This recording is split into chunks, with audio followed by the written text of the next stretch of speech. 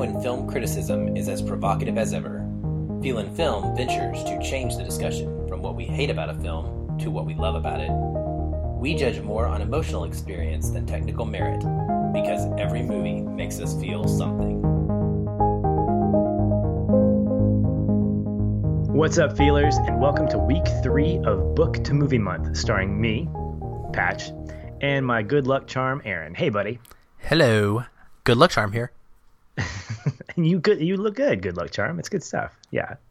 This week we are looking at the 2012 David O. Russell hit Silver Linings Playbook, starring Bradley Cooper, and surprisingly, Oscar-winning Jennifer Lawrence in what may be arguably her best performance. And I use the word arguably very, very boldly because I think that my counterpart may have something either in agreement or disagreement based on some recent viewings, like a certain movie that you went to go see. Well, you're leading me right into it, so I guess I will talk about it a minute and say, yes, I do think that she was much better in Passengers, Patrick. No, I jest. Patrick and I love Passengers, so, whatever. We think she's great, and we think she's great in that. And I actually do think she's pretty phenomenal in Silver Linings Playbook. But at the same time, I kind of was taken aback when I heard that she won Best Actress. I knew that she was nominated, but for some reason I'd forgotten that she had won for this one. And watching this again now for the second or third time, I don't remember how many times I've seen it, but I know I'd seen it before. I both simultaneously really respected her performance in this, but at the same time, it doesn't scream, Best Actress to me. And maybe that's because she's not the lead of the film. For me, it's kind of more like a supporting role. Maybe that's my beef. I don't know. But the film that you are referencing, Patrick, is Darren Aronofsky's recent release called Mother! ! And yes, it matters. No, I don't know if the exclamation mark matters or not. Can I just stop you real quick? I was reading an article on Mother, one of the 1,000 that are out there, and there was a great title. It said, "Are there any jump scares in Mother?" That was one of the related articles, and I love it because because at the end of the sentence, it was saying, "Are there any jump scares in Mother?" Exclamation mark, question point. Question mark. So it looked like whoever wrote the article was yelling at me. Well, yes. When people talk about how pretentious Hollywood can be sometimes, and they like to use that word with Darren Aronofsky especially, and understandably and rightfully so, that's the kind of thing right there that makes people feel that way. Because every time a writer has to write about this film, it's really, really difficult.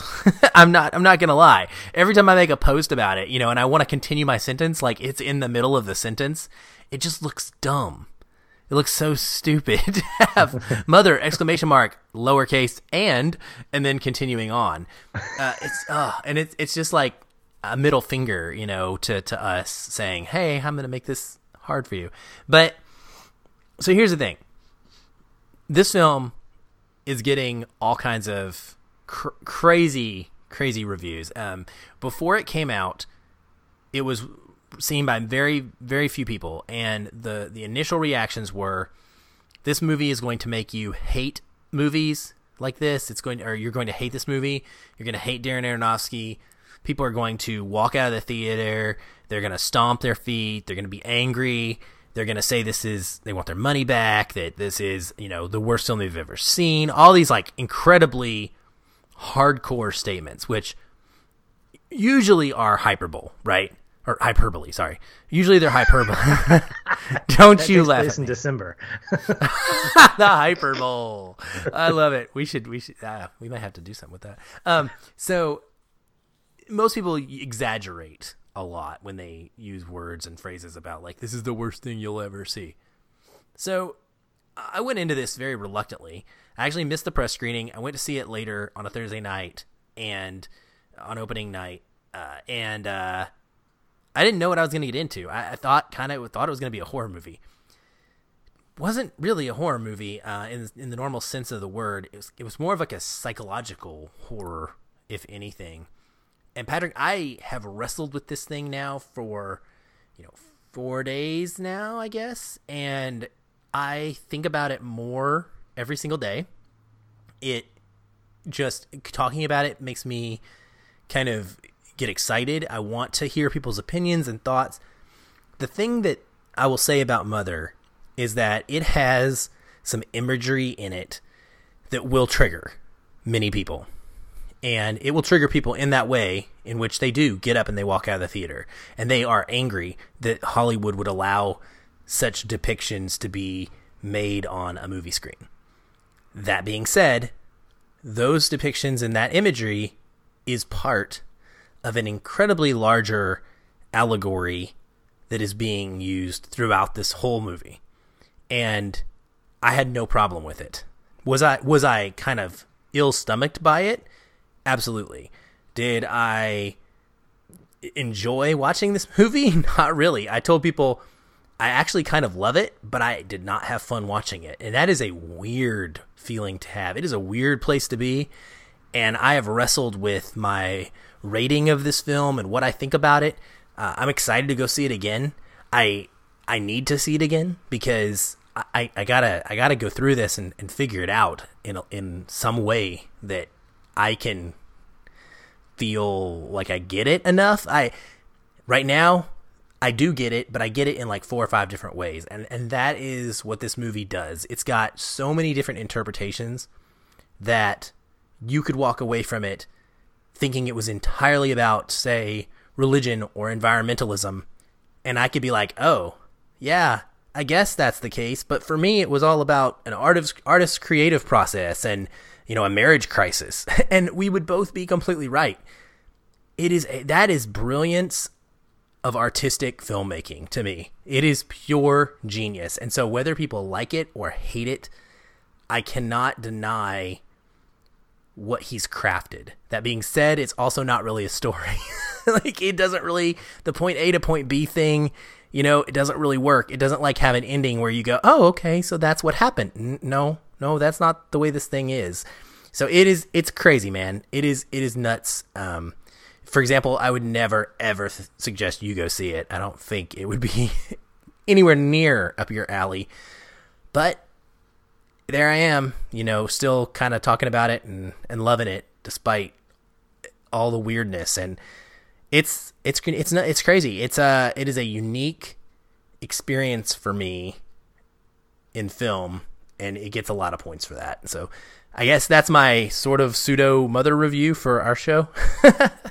Well, it definitely won't be a dual one because I won't be seeing it. But you mentioned the word experience, and I think that's kind of what it sounds like you took away from it, was that it wasn't a movie more so than it was an experience, that you were an observer for 2 hours. And the things that I've read about it, which I think there is some value in movies that spark discussion that can lead to other conversations. And I've seen that through our Facebook group. And I've enjoyed reading that and reading some of the offshoot ideas that have been and continue to be expressed. But it sounds like this is more than anything else an experience, more so than an actual like story that's being told. Would I be somewhat close, or at least in the ballpark? Oh yeah, I mean, it is. The allegories are so strong, and this is some other people's have this criticism that it's too strong, right? It's too on the nose, it's too obvious. But I remember walking out of it, and the first half, I didn't catch on to some of the certain ways in which this was an allegory or metaphor until later in the film, and so I had a very specific experience with the first half, and I read this movie one particular way. I did not pick up on all of the little things that were being shown and the little pieces fitting into the puzzle. And I was explaining this to a friend after the fact, and he actually had a wow, oh my gosh moment. And he's like, I never even saw that, but you're absolutely right. And so that's what happens with this movie over and over and over. You could say that and be completely right about what experience you had with it, what you took away from it. Whereas someone else could be completely right about theirs, and it's entirely different. And it's entirely different as far as what it provokes in them. Like, mine was kind of I watched it and I get a lot of positive things out of the first half of the film because I see it as a cautionary tale, right? Mm-hmm. But others parts of this film I see as almost an attack on, my religion in a way. And not that that's necessarily depicting it incorrectly. Some of it's not, but it's something to wrestle with. And so people that are discerning enough to go see this and go through that experience, that word again, that roller coaster ride with it, can be really rewarded because it is technically incredible. The way the movie is shot, the cinematography, the sound, there's almost no music at all, and every sound is enhanced. So you hear every creak of every step behind you in the speakers in the theater. You hear every deep breath and every sigh loudly in your ears from Jennifer Lawrence. There's so many close-ups on her face, catching the nuance of her feelings and what she's going through in this trauma. And that's why I think that's what you were alluding to earlier. I think this could be her best performance. It's definitely up there for me. Okay.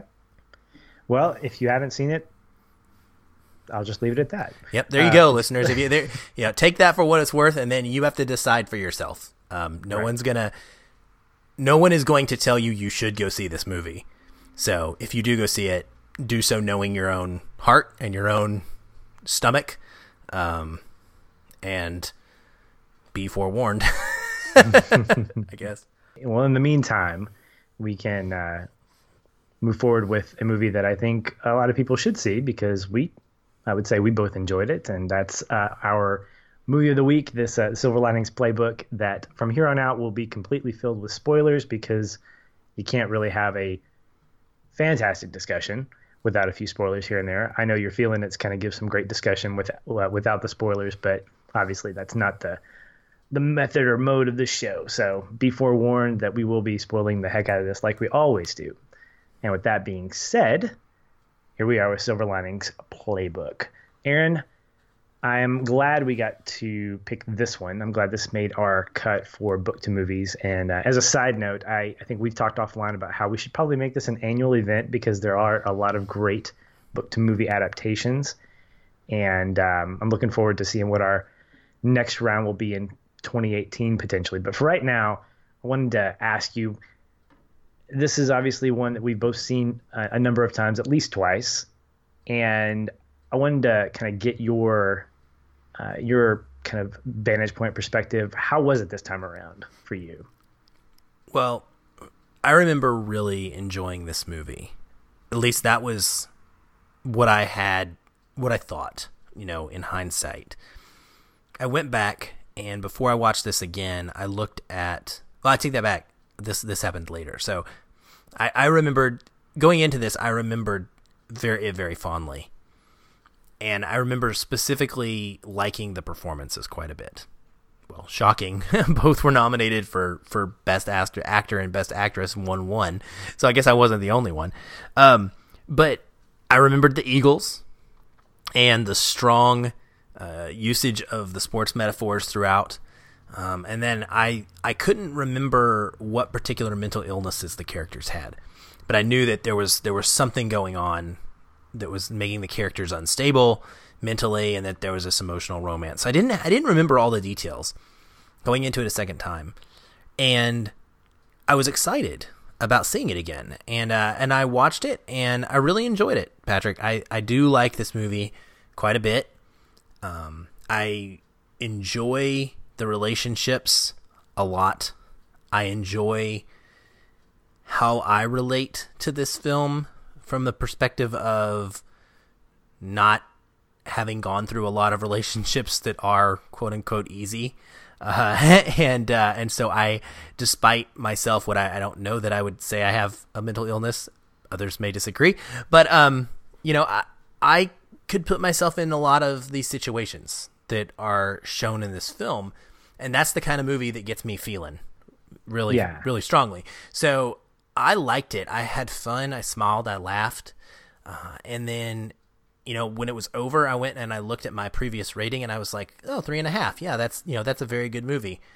But I thought it was higher. I thought it was great, right? People had been telling me online, oh, this is my second favorite film of 2012. And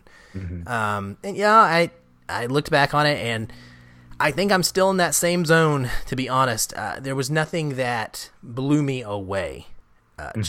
But it's a solid story, and it's a story that we don't often get told through these characters, right? These are characters that are not normally shown in Hollywood. Yeah. And specifically, when they are shown, characters with any kind of mental illness, it is definitely not a romance. So for that, man, I think it's very special because it gives us something that we don't have other than it, and it does it in a really good way. And I guess that's my kind of hot take on it. But what about yours? Because this was your pick. This in fact, if I'm remembering right now, I'm thinking through the list of movies that we did this month, and many of them are your picks or were mentioned by you. So next September, I'm gonna do a lot of the picking, but that's fine. That's fine. But no, this is I'm curious why this one really stood out for you and how it held up. Well, in a lot of ways, this was a companion book that was inspired by its movie that I wanted to read the book adaptation or the original source material from The Perks of Being a Wallflower. So both of these were, I'd seen the movies and was really curious about the book to see what was the story in written form. So sorry to interrupt. So you read them after? Yes, I read the books after watching the movies. Wow. Okay. Yeah. Which will be different from next week. So I'm gonna give you a spoiler for The Outsiders. Actually, that was a book that I read in high school and then promptly watched the movie afterwards. So well, that's a +2 for you on me because I haven't read it or seen it. So okay, it's well, great. New one completely. Okay, great. Well, I'm glad we have good stuff there. And forewarning, I hope you love it. But if you don't, that's okay too. Positive honesty. That's who we are. But I remember, I think it was on Tron Legacy that I tried to sum up the movie in one word, and I think I said it was energy. I think that was the word that summed up. And I'm trying to do that with all the movies that we cover because it helps me get to a place where I understand the why, like why I enjoyed this or why I enjoyed certain parts of X movie or whatever. And for me, the word that comes to mind is unapologetic. And it lives in the characters themselves. It lives in the dialogue. It lives in the overall story. When I'm watching this, the appeal to me is that I'm watching this story play out in a way that doesn't feel conventional. And the way in which Tiffany and Pat talk to each other is so matter of fact. And no filter. There really isn't. There's no filter. There's no edit button. And to me, that feels very honest, at least on the surface. But of course, we get into more of what they're dealing with, and they start kind of rounding themselves out with each other, and we get more depth with those characters as the movie goes on. But that's what's appealing to me, is seeing that growth through what I would consider an unconventional means. You could call it mental illness, but I really just call it a dysfunction at this point, because there are other relationships that I've seen portrayed on screen and in life that are kind of like Tiffany and Pat. And they're not related to mental illness. It's just people that know how to talk bluntly to each other and don't really care about how they say things, even though there is a cost socially, emotionally, and whatnot. But that's really what draws me into this, because you can throw humor in here and there. You can throw different kinds of levity. You can throw genuine. There are obviously some great lines that we'll probably talk through in light of some of these themes that we pick up on that could only be done in a movie that uses this unapologetic tone throughout the film. That there's sincerity that lives underneath that. There's humor and there's genuine love that lives underneath all that dialogue. So I was kind of drawn into that, and the book didn't disappoint either. It had the same kind of tone. It just went into more detail about different things. But yeah, that's why I really enjoyed it. I'm kind of in the same boat as you. It's between 3.5 and 4 for me. Not a masterpiece or anything like that, but I didn't find a lot of like fault with, like nothing kind of said. There were a couple of things that I wish David O. Russell would have left us to kind of figure out those are the only kind of beefs that I have. Like there's an aha moment here and there, and I'm like, well, I kind of wish I would have figured that out myself instead of having a character say that to me or say that to themselves.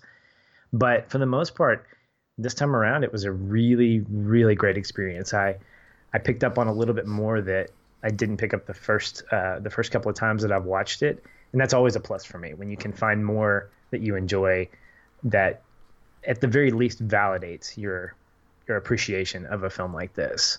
And the accolades are definitely merited. These were good performances by both Bradley Cooper and Jennifer Lawrence, as well as the rest of the cast too. Yeah, I think the rest of the cast needs to be mentioned because honestly, this is one of De Niro's best performances in years. In this new like De Niro phase where he's in nothing but, dramedies and comedies, and he's kind of older and it's a different time for him, obviously, but I really love him in this. And I think not only the performance, but his character is extremely underrated, maybe by a lot of people. As far as he's not talked about in most of the conversation I hear when this movie comes up, it's always about Pat and Tiffany characters with Bradley Cooper and Jennifer Lawrence. But there's so much going on with his dad, and it informs Pat's character in so many ways. I mean, like majorly so, that I think he does a fantastic job. And then Chris Tucker is in this. Gosh, sometimes I forget that Chris Tucker. I don't even know who he is, right? Because he was in this swing of movies in the 2000s, Rush Hour and some of these like all these crazy stuff. And he showed up in this one, and I was not expecting him this time around. And I was like, wait, what is he going to be doing in this? And oh my goodness, it's a very small role, but I feel like he's so important. His character's Danny, right? Is that his name? Yeah. I feel like he's so important in this movie, and it's a different look for him, like his brand of, it's funny because he always plays like some sort of level of crazy in movies. And so you would think, oh, well, this is going to not work because he's just going to be normal Chris Tucker crazy, but he's actually less Chris Tucker crazy. It's because it's realistic crazy. So I let me back up there, because when I say that, I don't want to offend anybody. and we're talking about mental illness here. So I want us to be careful, I guess, with the way we use the words, but I'm not saying that mental illness is crazy in a sense. But the way in which his character is played is very realistic in nature to me. And that's one of the things I love about this movie is I don't feel like the characters are super exaggerated. No, and there's this sense of restraint that O. Russell uses with that concept. It reminds me a lot of a movie that Juliette Lewis plays, The Other Sister, alongside Giovanni Ribisi, and both of these guys have mental handicap. They're a little bit, I don't want to use mentally challenged. There we go. I'm trying to be politically correct. I know, I am too. I want to. But I mean that in the most sincere sense, and it's very restrained because it's not meant to be the thing. Like it's meant, yes, it is, in a sense that it's what they have, it's what they're experiencing, and life kind of revolves around that capacity. But the spotlight is on them as a couple, them as two people, and the same thing I think exists here in this movie, in that David O. Russell is not calling attention to mental illness as a whole. I think what he's doing more than anything, and Chris Tucker is a great example of this, is he's calling into question what it means to be normal and defining what normal is.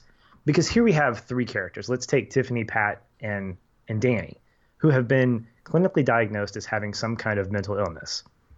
That's a safe thing to say. It's been clearly, But then we look at other characters like Pat Sr., played by Robert De Niro in what is clearly a great role, that he played, who is a bookie, and he's trying to open a restaurant, and he thinks that Pat is his good luck charm. And then we have his lovely wife, Dolores, played by Jackie Weaver, who I adore. I think she's fantastic in this. And I would love to be in a family that every week, my mom would make Krabby snacks and homemades. That would be fantastic. I could live in that family's house. I would be fine holding the remotes like Danny does, you know? And I think we look at all these main characters, with the exception of maybe Dr. Patel. Is that right? Dr. Patel? Yeah, Patel. And it got me thinking, what does it mean to be crazy? Or what does it mean to be normal? Who's actually the crazy ones around here? In fact, there's a line that Pat says. It's pretty incredible. He says, maybe Tiffany and Danny and I know something that you guys don't.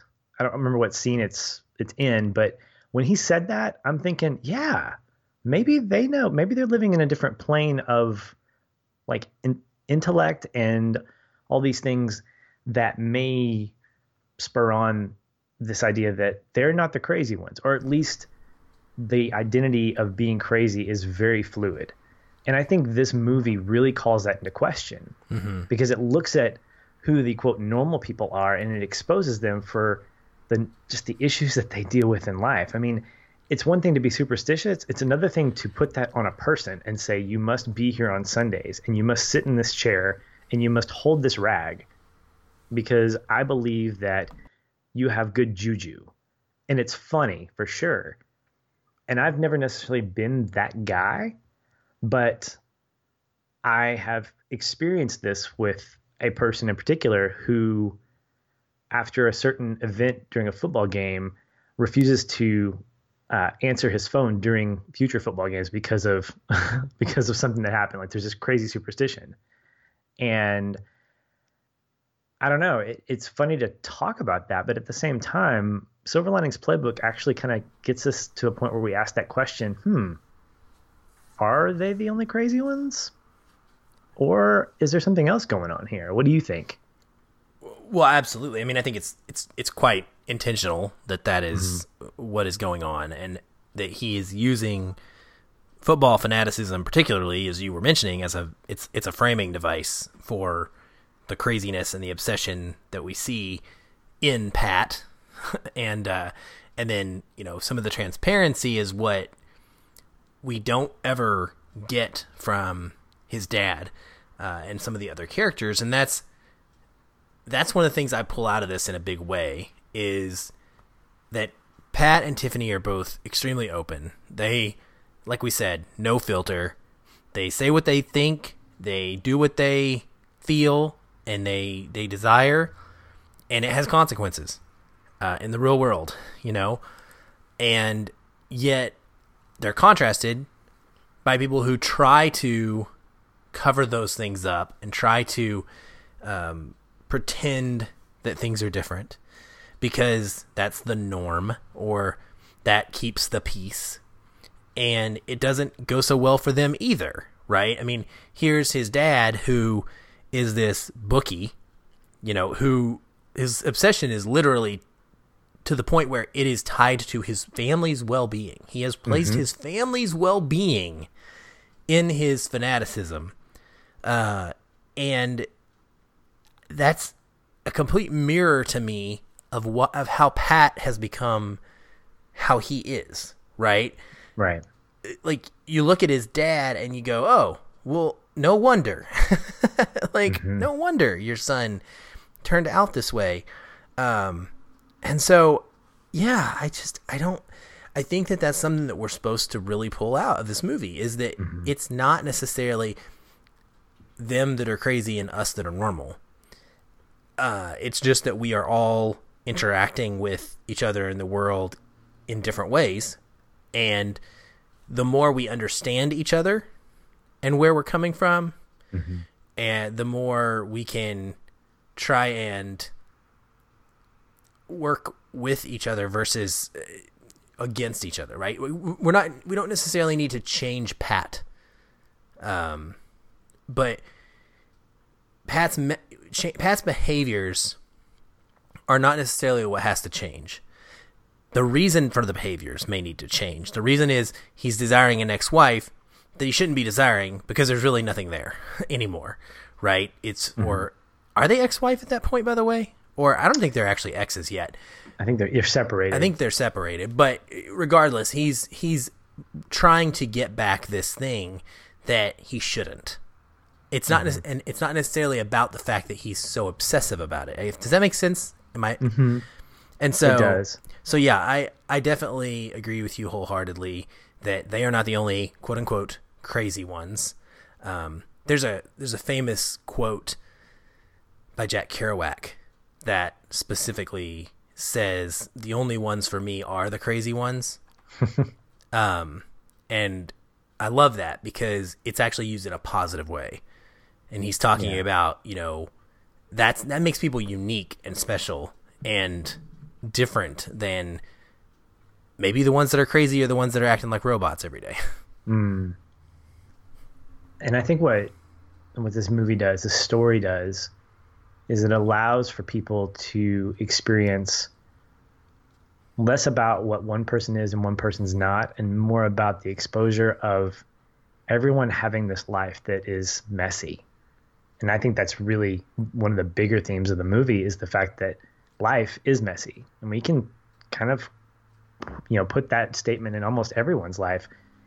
Even, I don't know about Pat's brother, who has that one moment that I would have probably slapped him to death. He said, "You've got this life, you're living with our parents, and I've just got this house." And he's making these really terrible, talk about someone with no filter. He's basically saying, "Here's my great life, and here's your kind of crappy life." I think with the exception of him, everyone and maybe he's hiding stuff too. I don't know. We never get enough of his character to kind of flesh that out. But I think when you talk about this robotic way of going through life and hiding, what you're really doing, what these guys are probably really doing, is hiding the messiness, hiding the fact that life is tough, and that's okay. And the relief that we get from Pat and Tiffany's relationship is the fact that they know life is tough. Tiffany's dealing with a husband that died, and Pat's dealing with a broken relationship that he wants desperately to get back. And they're so honest about it. And so this film kind of portrays a sense, and I don't completely buy into this idea, but I understand it, that being honest helps healing. That being open about things and really owning up to that stuff and being raw, maybe not necessarily to everyone, but being raw with yourself helps in that healing. I can get behind that particular idea. I think when you start kind of throwing other people out there, when you start, when you finish an Ernest Hemingway book and you yell an obscenity and then you start yelling at your parents on why you don't like the ending, that's probably not dealing with it in a healthy way. But such a phenomenal scene. Oh, I love the scene. And it's the second reason why I don't like Ernest Hemingway right there, behind the fact that he writes really short sentences, and that frustrates me. But that notwithstanding, I think that as the movie goes on, we start to see more of these characters, and they become relatable not only to each other, but also to us, because we start to realize, and I'm going to say we, I think I start to realize that the messiness of my life is equal in different ways, not in terms of like the actual things that are happening, but in the ways in which the fact that my life is just as tough and just as good as somebody else's, that I'm not the exception to the rule. And then if I have mental illness, that doesn't make me the exception to the rule. Maybe that just gives me an out to be able to be a little bit louder and a little bit more obnoxious, a little bit less filtered than the next person. But I feel like Silver Linings Playbook gives us permission to admit the messiness of the life that we have and the goodness that comes from that. I think there's a line that Tiffany says that's so great, that she says, "There's always going to be a part of me that's sloppy and dirty, but I like that with all the other parts about myself." And then she challenges Pat. She says, "But what about you? Can you say that about yourself? Can you forgive?" I mean, it's so right there. Perfect.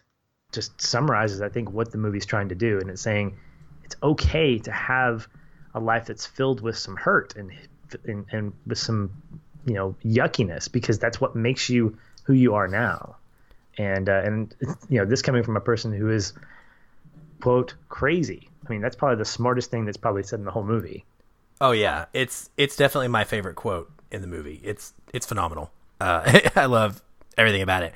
And you're not delivering it quite the way it is in the film. No, you're right. I don't. This is why I didn't get the Oscar nomination, which is fine. But I mean, I think that that is the scene that to me screams, okay, like that's one of those Oscar type blown away moments of acting for me. And she's not doing anything that normally I would think is so super special, but she delivers it in such a crazy way. Like she's screaming it at him, right? And she's cussing at him.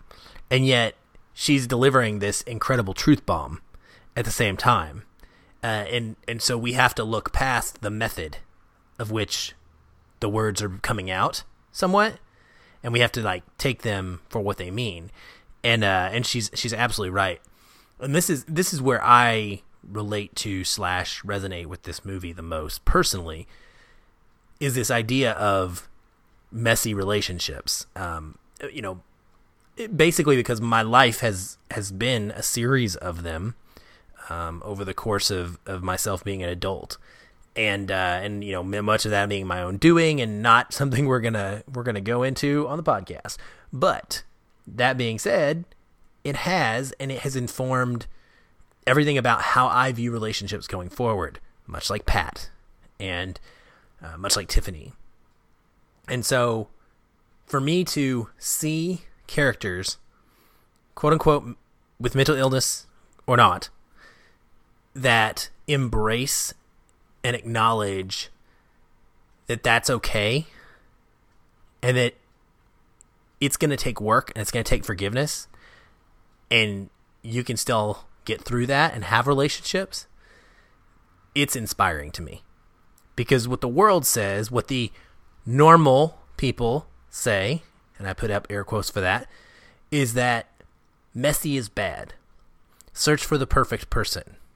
Go online to Match.com and ensure that your new date meets all of your criteria before you even actually say hello to them. There shouldn't be any messy. There shouldn't be any baggage, because you deserve perfect and easy. But that's not real. And the problem is when people run into that, they collapse underneath that because that's not what they're there to handle. And yet the relationships that succeed and last lifetimes are the ones that go through this messy parts and come out unscathed, largely because at some point, like she says, you've got to learn forgiveness. You can't be selfish and it can't be all about you. And you've got to be able to let people make mistakes and not crucify them over it, for lack of a better term. So I love that part of this so much. And I think that it's one of the lessons, if I was going to talk about it in that term, that people can take out of this movie that's very, very positive. Yeah. I think that where the film gets more elevated for me is that, or the story, because I mean, this happens in the book too, is the fact that it could just stop there. The story could be about dealing with the messy life that you have because your life is good. Your life is good. And just, it's okay to not be okay. And that's definitely a message that I've heard before. And in a lot of ways, it can be a message that is kind of worn as a badge of honor that, hey, I messed up. I live in a world that's just kind of cruel. Recently, even just earlier tonight, I was watching the Emmys, and, political affiliations aside, there was clearly an agenda by people as they got up and accepted awards towards the state of our country, and particularly the leadership involved. And I look at that and I know that the world we live in is a mess. But at the same time, I think what we need is something that pushes us forward. And that's where I think Silver Linings Playbook gets elevated in a way that another movie that might do this, or another story that might do this, doesn't, is that it looks at a world of hope. It resonates this idea of the power of hope. And in two ways. One, how that hope changes a person, and how that hope changes over time, how that hope can shift from one thing to another. And for Pat, the word that he latches onto is a word that just stays with me, and that's the word Excelsior. And if you actually look, I looked up that word. I did too. and I believe it's a Latin word, onward and upward. It means ever upward. Yeah. Ever upwards. Yeah. Move forward, moving forward. And as much as he probably didn't like the fact that it was what the national motto of New York, being an Eagles fan, he lives that. He embodies that. That when he says Excelsior, what he's meaning is, I'm moving forward. There's a great line where he basically says, guys, I'm beating the song. I'm on the scoreboard. I'm playing downfield as he's running out the door. And there's this overwhelming optimism that he has. And I almost, in my notes, I put Excelsior with a lot of exclamation points on it. Even though he didn't say that, I felt like he was thinking that and he was feeling that in his heart. And it's not just about optimism. I mean, it's one thing to like think positively, but I think Pat's attitude and the way that he looks at life changes how he sees the world. And he still has slip-ups. I mean, he has that moment, that breakdown with the book, and he has that moment where he's trying to find his wedding video and he ends up hitting his mom, and then his dad just wails on him and stuff like that. But there's one thing that's constant, and there's this. It's not about him trying to stay normal or not be mentally ill. It's about him holding on to that hope that says, I'm going to get what I need. I'm going to get this. The interesting thing is that it changes. And I feel like by the end of the film, he does get what he needs. It's just not what he was seeking to begin with. And that's important too, that hope doesn't have to be stagnant. It doesn't have to stay with one person or with one thing or with one goal.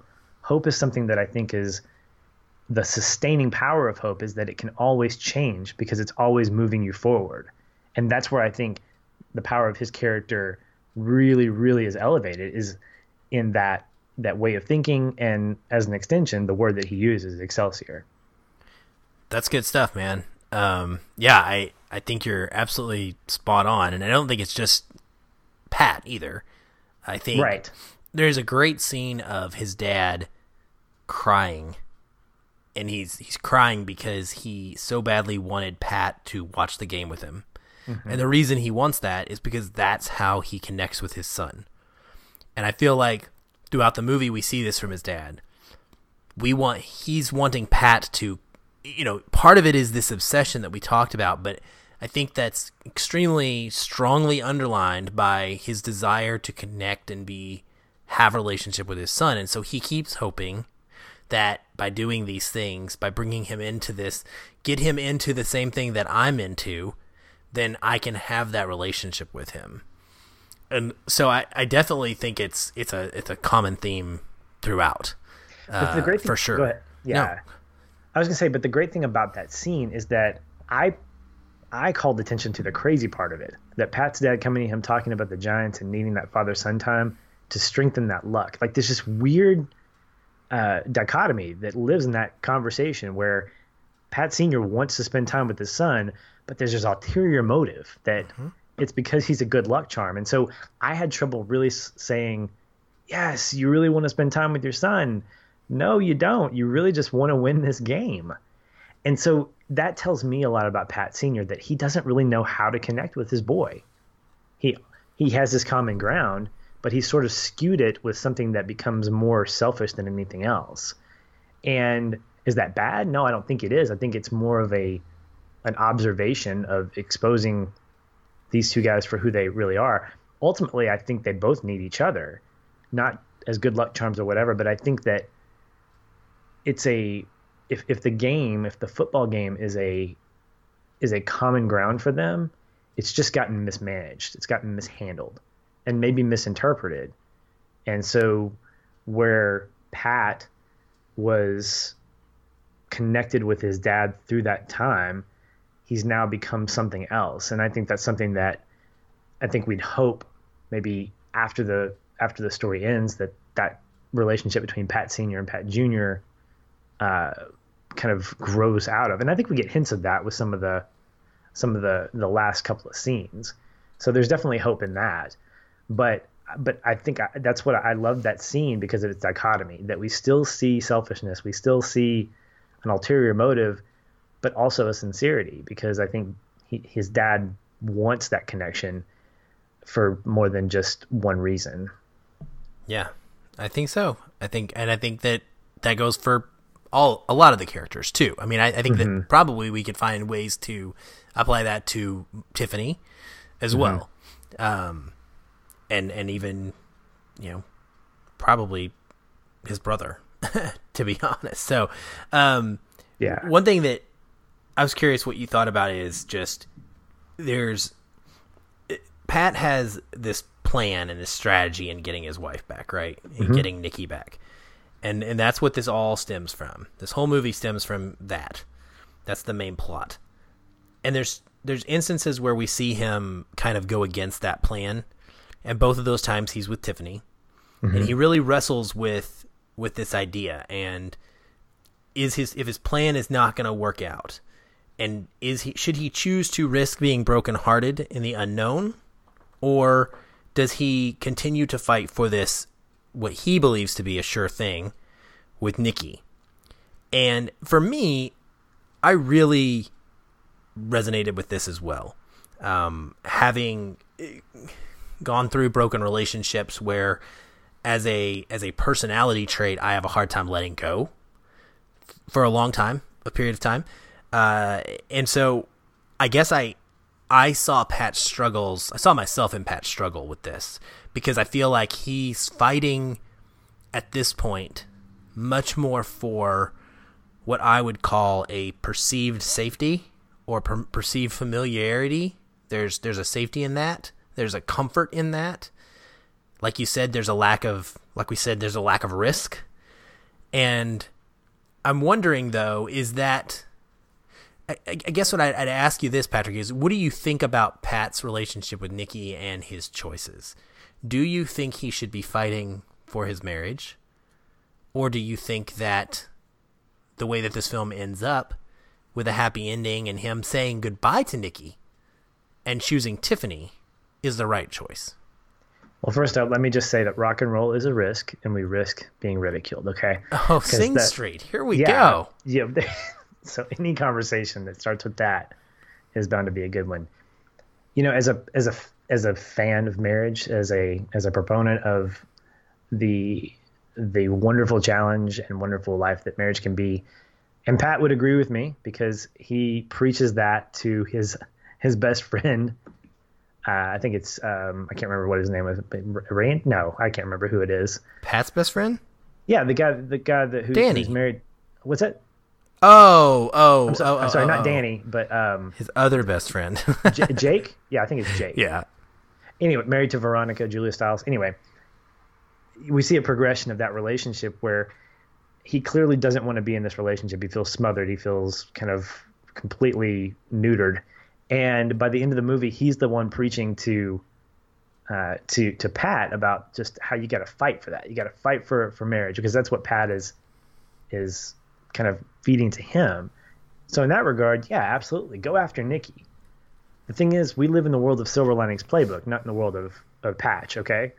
And this kind of goes back to the perception or the appreciating the world in which the author is creating, as opposed to the worldview that we live in. What I can appreciate is the fact that I believe Pat and Tiffany have a genuine relationship that grew out of their struggles, and that they grew closer together. And it wasn't just a love, I'm in love with this or I'm in love with that. But not just at one point, but at several points, I feel like we saw Tiffany get him, like understand him. And we saw him understand Tiffany. Mm-hmm. And so those moments, I think, validated what I believe should have been the, quote, correct relationship that happens at the end. And while it would be great to have gotten back with Nikki and how all these motives, everything that he was doing, losing weight and getting in shape and reading through her syllabus, was all for her, he was never connected to her relationally. It was all these do's, all these like actions that he did to make himself be appreciative towards her. I mean, the things he was saying and doing and genuinely motivated to do for her were great. I'm trying to be less like this, and I want to make sure I don't criticize her for that. I'm going to make sure that she knows that she's loved. These are all things that I completely support in a relationship. But the thing is that the movie is, and the story is really articulating the relationship that you have in that moment and the relationship that you build as a result of that. To me, and you could argue that, was he cheating on Nikki? Absolutely not, because they were separated and maybe they were divorced. I mean, we never know that. And maybe I think maybe that's probably good to have that ambiguity, because it kind of raises this kind of question. Did he make the right choice? Somebody who's wanting to fight hard for a marriage suddenly gives up on it after a 5.0 dance routine. No, I don't think it was cheapened by any means. I think that throughout the whole movie, he earns that relationship that he gets with Tiffany.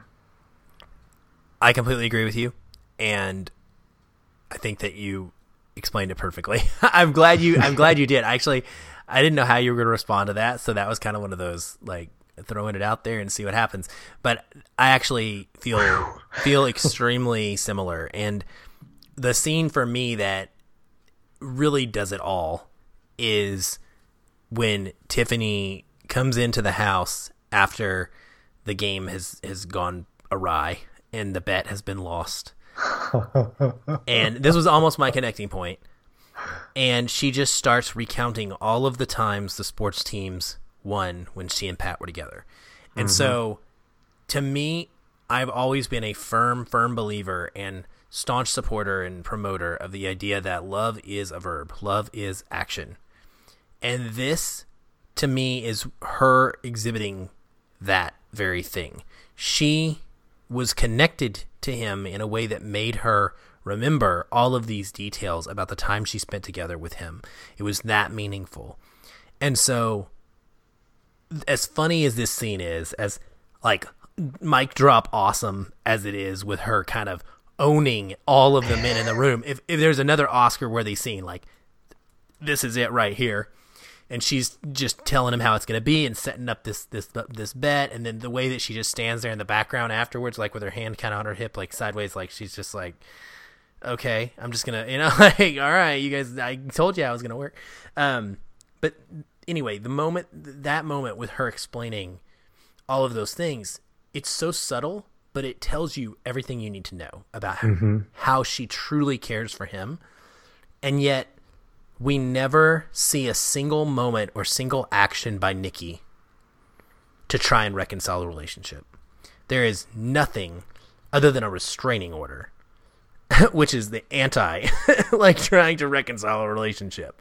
And so because of that dichotomy between those two characters, I think it points to us to the fact that his relationship with Nikki has been irrevocably broken. Right?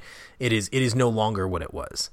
And so the one with Tiffany is the right one the right choice in my opinion as well. Yeah. It's a favorite scene of mine. And I love the exclamation point that she puts on it by just drinking a beer. She finishes that whole thing and you just see her just kick back a Bud Light. Oh, it's awesome. It's just, and what's great is seeing Pat's response to that. It's like, you know what? She's right. She's right. To me, that's like the first moment that I feel like they're a couple. I feel like, and not only does she know so much about him, that she's observed so much about him, that she's put that time into not just trying to find a partner for this dance recital thing, but also a partner that I think it's the first time we get to see her truly stand up for him. And there's a moment that, it's not the first time, but it's a significant time that she stands up in front of his family, which I think is a huge deal. There's a moment that he does the same thing for her. He comes up to her parents' door and he says, "Hey, is Tiffany home?" And of course they think that he's a creep because you got all these guys coming over because of her past. And I love how he deals with the creep with the business card, which I thought was hilarious. He had a business card. Are you kidding me? And he doesn't get violent. He just says, "Hey man, this isn't what you need. You don't need this." No, I mean she's different. I mean, did she, she didn't call you, whatever. And you see her around the corner just kind of give this half smile because she feels fought for at that point. And I think that we get that first hint right there of her feeling like I'm not who my past has defined me as, even though she yells at him and says, these are parts of my life that are messy and dirty, and I'm okay with that. She still wrestles with that. And I think we get the first hints of the fact that she's starting to feel genuinely cared for. And that's a powerful thing, man.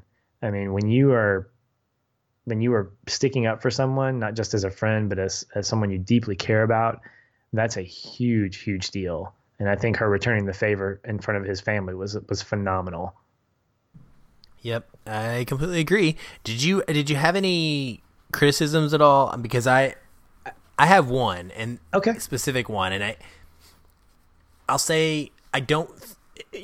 Obviously, based on our conversation, I don't think either one of us believed that this is true, or that was an intention of the filmmakers or the writer, the author. But I think if you're not watching this with a discernment and you're just kind of taking it at face value as a love story, there could be potential to misread this as somewhat of a magic dance heals mental illness ending. And I don't think that's true, because what I'm curious about is what happens with Pat at the end, right? There is no ending to this. All we know is that he professes his love to Tiffany. And so are we to believe that now he is quote unquote healed and better? Because the movie never addresses that. And that's a minor quibble for me, because I guess I do understand it. And I know that why our relationship is not about what happens to his mental illness. But when you're going to use it as a plot point and a character trait for the entire film, I would have liked a little more, I think. I don't know what I would have liked, but it didn't sit with me right. Do you feel that at all, or am I all No, right? Okay. I didn't see that. I didn't see the dance as a magic anything. I thought it was exactly what it should have been. The dance itself, with all of its just sporadic moves and dynamic changes, I think was a personified version of their relationship with each other. Just explosive and completely almost just uncontrollable at times, which made it entertaining to watch. But to me, I think that we got enough of their connection, not as mentally disabled, what's the word? Mentally ill people, but as people that understood each other on a different level during the dinner scene with her sister, and they're talking about the different medications that they've been on and how they were just laughing at each other. Oh yeah, you've been on that one? Great. What I love about that scene is that it helps inform that last moment with them at the end, because I don't think this film was about mental illness. I think mental illness gave them common ground. And that conversation, I think, was a playful way of establishing that, saying, oh, okay, you're like me because we've had to kind of deal with this kind of stuff. Do we ever find out what Tiffany's mental illness is? I think we get a glimpse of what. No. We know she's a slut. Oh, but that's not a mental illness. I don't know. I mean, that's okay. that's the only thing the movie tells me is about her. That would be. But we know there's depression, obviously, because postpartum. Yeah, not postpartum. But yeah, depression based on PTSD type depression based on the loss of her husband. Yeah, and we know that Pat's bipolar, obviously, and not just because of his actions, but because of it's actually been said. But when we get to the end and we get to that dance scene and we get to how the film sort of wraps up, I didn't feel dissatisfied by any means. I mean, he says, "I'm sorry it took so long to catch up. I just got stuck." And I don't think that the movie is trying to say, "Hey, your mental illness is cured." I think what it's trying to say is, you're better together. That you make each other better people. To quote from I don't know, the Jack Nicholson, "You make me want to be a better man." You know, that kind of it's that kind of idea that separate, they are both dealing with their own stuff, but together they're able to strengthen one another in spite of the limitations that they have. They really do kind of fill in gaps for one another. And I think the little scenes afterwards kind of help enhance that, with them just talking to each other. I don't know if he ever says this, but I love that Sunday is Pat's favorite day again, but for completely different reasons, because Sunday was the day of the dance. Right. And Sunday was the day that he told her he loved her and gave her that letter, and how it has a different meaning. To me, that shows a really cool change in him. Doesn't necessarily say that he's never going to take his pills again or that now he's going to be healthy. It just means that he's going to have a more solid foundation with his relationship with Tiffany. And not because she's mentally ill either, but because they work together. Yep. Yep. Yep. I agree. I wasn't necessarily saying that I don't like the dance. I like the dance. I don't have a problem with the dance at all, by the way. I think I really like the line also that the announcer says, "Why are they so excited about a 5?" Well, it's because, they have their own definition and their own terms of success. And I think that that's another very inspiring and good lesson to take out of this movie, is that have your own terms for success. They don't have to be what someone else puts on you. It's what it means to you and what matters to you. But anyway, that aside, I think that was great. Well, we've talked through as much stuff as I think we can, but I wanted to go ahead and push us into the connecting point, because I'm excited to talk about mine. I've anxiously avoided talking about this because I think it's my favorite scene in the movie, but also my connecting point. And those aren't always together. They can be mutually exclusive, but for this one, it's definitely they're both one and the same. So if I can begin, if that's cool, or do you want to start? Completely cool. Go for it. Okay, so the moment that I connected with the most would have to be the tail end of the date at the diner. And there were so many things about this scene that just made me smile. First of all, that he ordered Raisin Bran and she ordered tea. And he was like, "Why'd you order tea?" And she's like, "Because you ordered Raisin Bran, And then she starts eating his Raisin Bran. Really fun stuff. And he goes to this whole dialogue that is, awkward at best, in having her describe her past sexual history. And she says near the end of that, I think he offends her in some way. And she goes, "You may not have experienced this that I did, but you loved hearing about it, didn't you? You are afraid to be alive. You are afraid to live. You are a hypocrite. You are a conformist. You are a liar. I opened up to you and you judged me." And then she says, "You are an a-hole." And what I love is how she looks at him after this, watching him be attacked by the song in front of the movie theater. And then she sees him just kind of just being attacked. And her follow-up lines are, the look in her eyes, the expression on her face, is the first time I think we see her genuinely go, "Oh my gosh, what's happening here?" And she rescues him. She rescues him from the police officer. And then she says to him, "What are you going to do about that song, huh? You going to go your whole life scared of that song? It's a song. Don't make it a monster." There's no song playing. And what's great is that this scene could have ended with her leaving him there or him running away. But she comes to his rescue and then has the ability to speak into his life in order to stabilize him. And I think this is the first time that someone else has talked him down from the ledge. This is the first time that I think we really get a genuine connection between her and him. We get the first moments of her kind of being vulnerable with him and him kind of being vulnerable with her. And to me, that sets the tone for how their relationship continues to grow. I think that if this scene hadn't happened, I don't know if the other moments with them would have been as genuine. I think they would have been funny and maybe had some kind of heartfelt moments, but I don't think they would have been nearly as impactful to me. So that is by far my favorite and most connectable moment in the movie. Man, that's good stuff. I really like that as well, and I like the first part of it especially. I know that you're connecting even more so there to the end, but just the whole Raisin Bran thing and the first date kind of cuteness and seeing how that plays out with their mental states versus what would be my mental state, and what I know to be a first date, the way that I would be completely on edge and nervous and over careful to make everything perfect and make this person like me, and yet again, we get that brutal, open transparency with no filter. This is just who they are. It makes me jealous, and it makes me crave that and wish that I could experience that, in my life more frequently with people that I meet and people that I interact with. Like, I want that.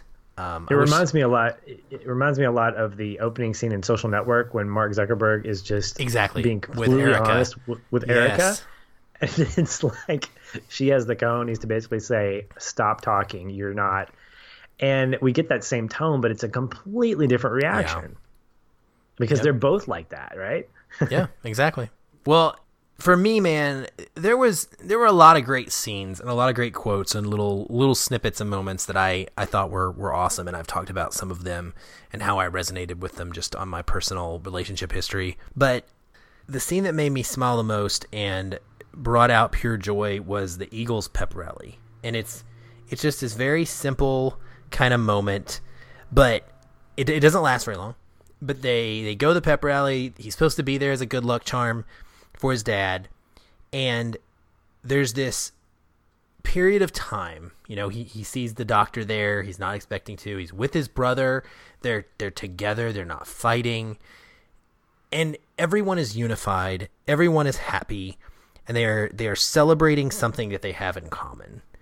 And that's the first time that I really feel like this has happened in the movie at this point, because they've all been on different wavelengths, so to speak, wanting different things, wanting each other to be different, and for that moment they are all there together.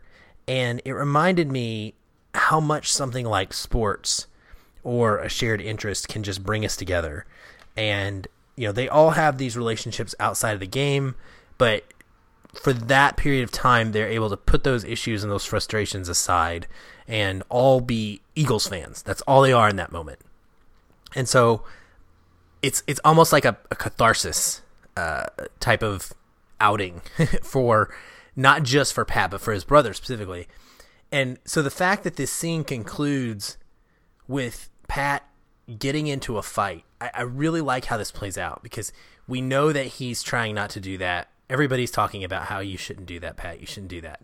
Can't get in a fight, right?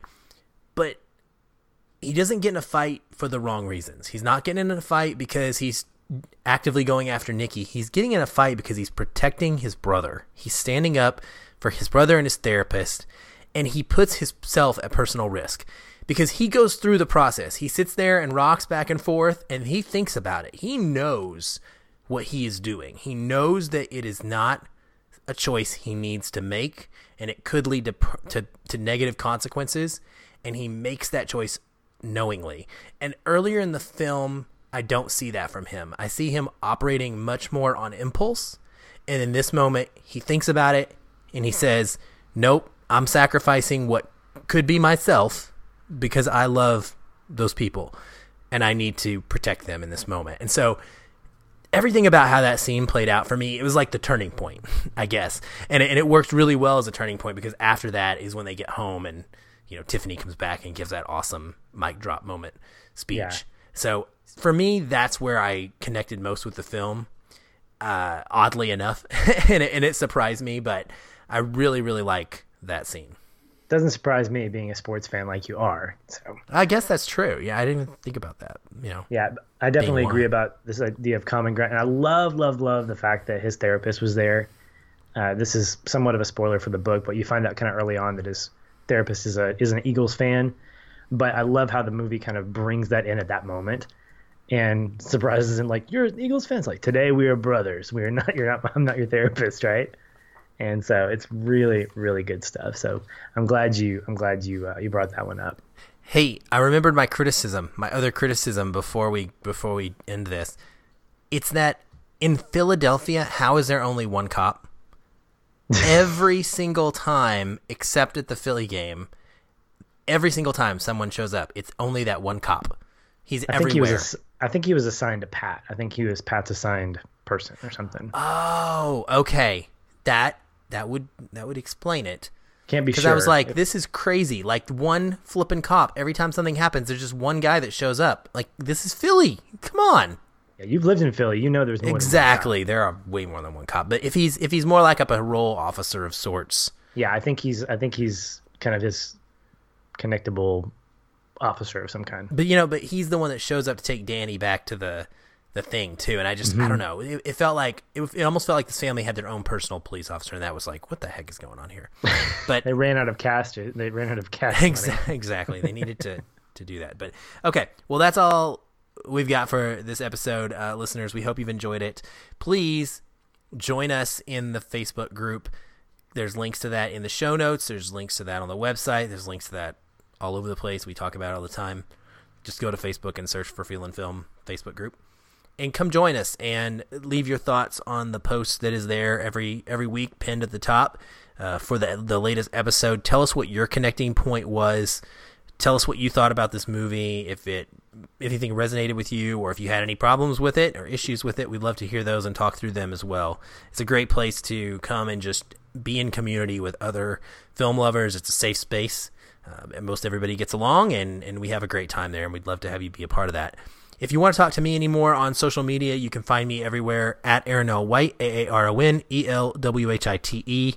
That's Twitter, Facebook, etc. You can also find me tweeting from the Feelin' Film account on Twitter at Feelin' Film. I want to announce, Patrick, if you don't mind, our September donor pick episode. The voting has concluded. We did decide to keep September's donor pick episode book to movie themed to stay in line with what we got going on here. So we gave them 5 choices, and our amazing patrons overwhelmingly told us that they wanted us to cover Watchmen. So I'm pretty excited. I've read the book, or the graphic novel rather, several times. I know you've read it several times, and we are even going to bring a special guest on for this episode. I'm not going to tell everybody who that is yet. I guess you'll have to tune in at the end of September to find out, but I can tell you that this mini-sode may not be so mini. It's going to be as long as Dr. Manhattan. Sorry. Stop, and gulp. Stop. But yeah, so Watchmen, if you want to be part of this group that does pick our monthly donor pick episodes, we've recently revamped our Patreon rewards to make that even more affordable. So for as low as $1, you can both support us and help us continue making sure the show runs the way it does, and also be a part of that voting. Go check it out, patreon.com/feelinfilm. Patch, thanks, Aaron. Where can people find you? Well, people can find me at Facebook, Twitter, and Instagram at Shoeless Patch, SHOELESS PATCH. You can find out more about me at any one of those places, see pictures and background info, whatever. And you can also find out more about me at my website, thisispatch.com. Wanted to give you guys a heads up this next week. We will have a couple of spoiler-free Feelin' It reviews for Kingsman: The Golden Circle and the Lego Ninjago movie. And then it's back to finish out Books to Movie Month, with the exception of our donor pick. And we're going to be finishing out our main episode listing with S.E. Hinton's The Outsiders, one of my favorite books and movies that I've loved for quite a while. So I'm excited about talking about that to finish out the month. Me too. And that's the one you said you haven't seen the movie or read the book, right? That's right. I know nothing about it, actually. Nothing. Okay. Zero. Well, so you're an outsider when it comes to knowing this movie. Negative. Yeah. Wow. I guess so. I get it confused with the Warriors all the time. The photo. I imagine the picture of the movie poster for the Warriors, which I've not seen that either. But who knows? Should be fun. I like discovering new stuff. I'm excited. Well, good deal. Well, thanks you guys for listening. We appreciate everything that you guys do for the show, listening being the main thing. And I guess we're going to say so long. So until next time, stay positive. And keep feeling film.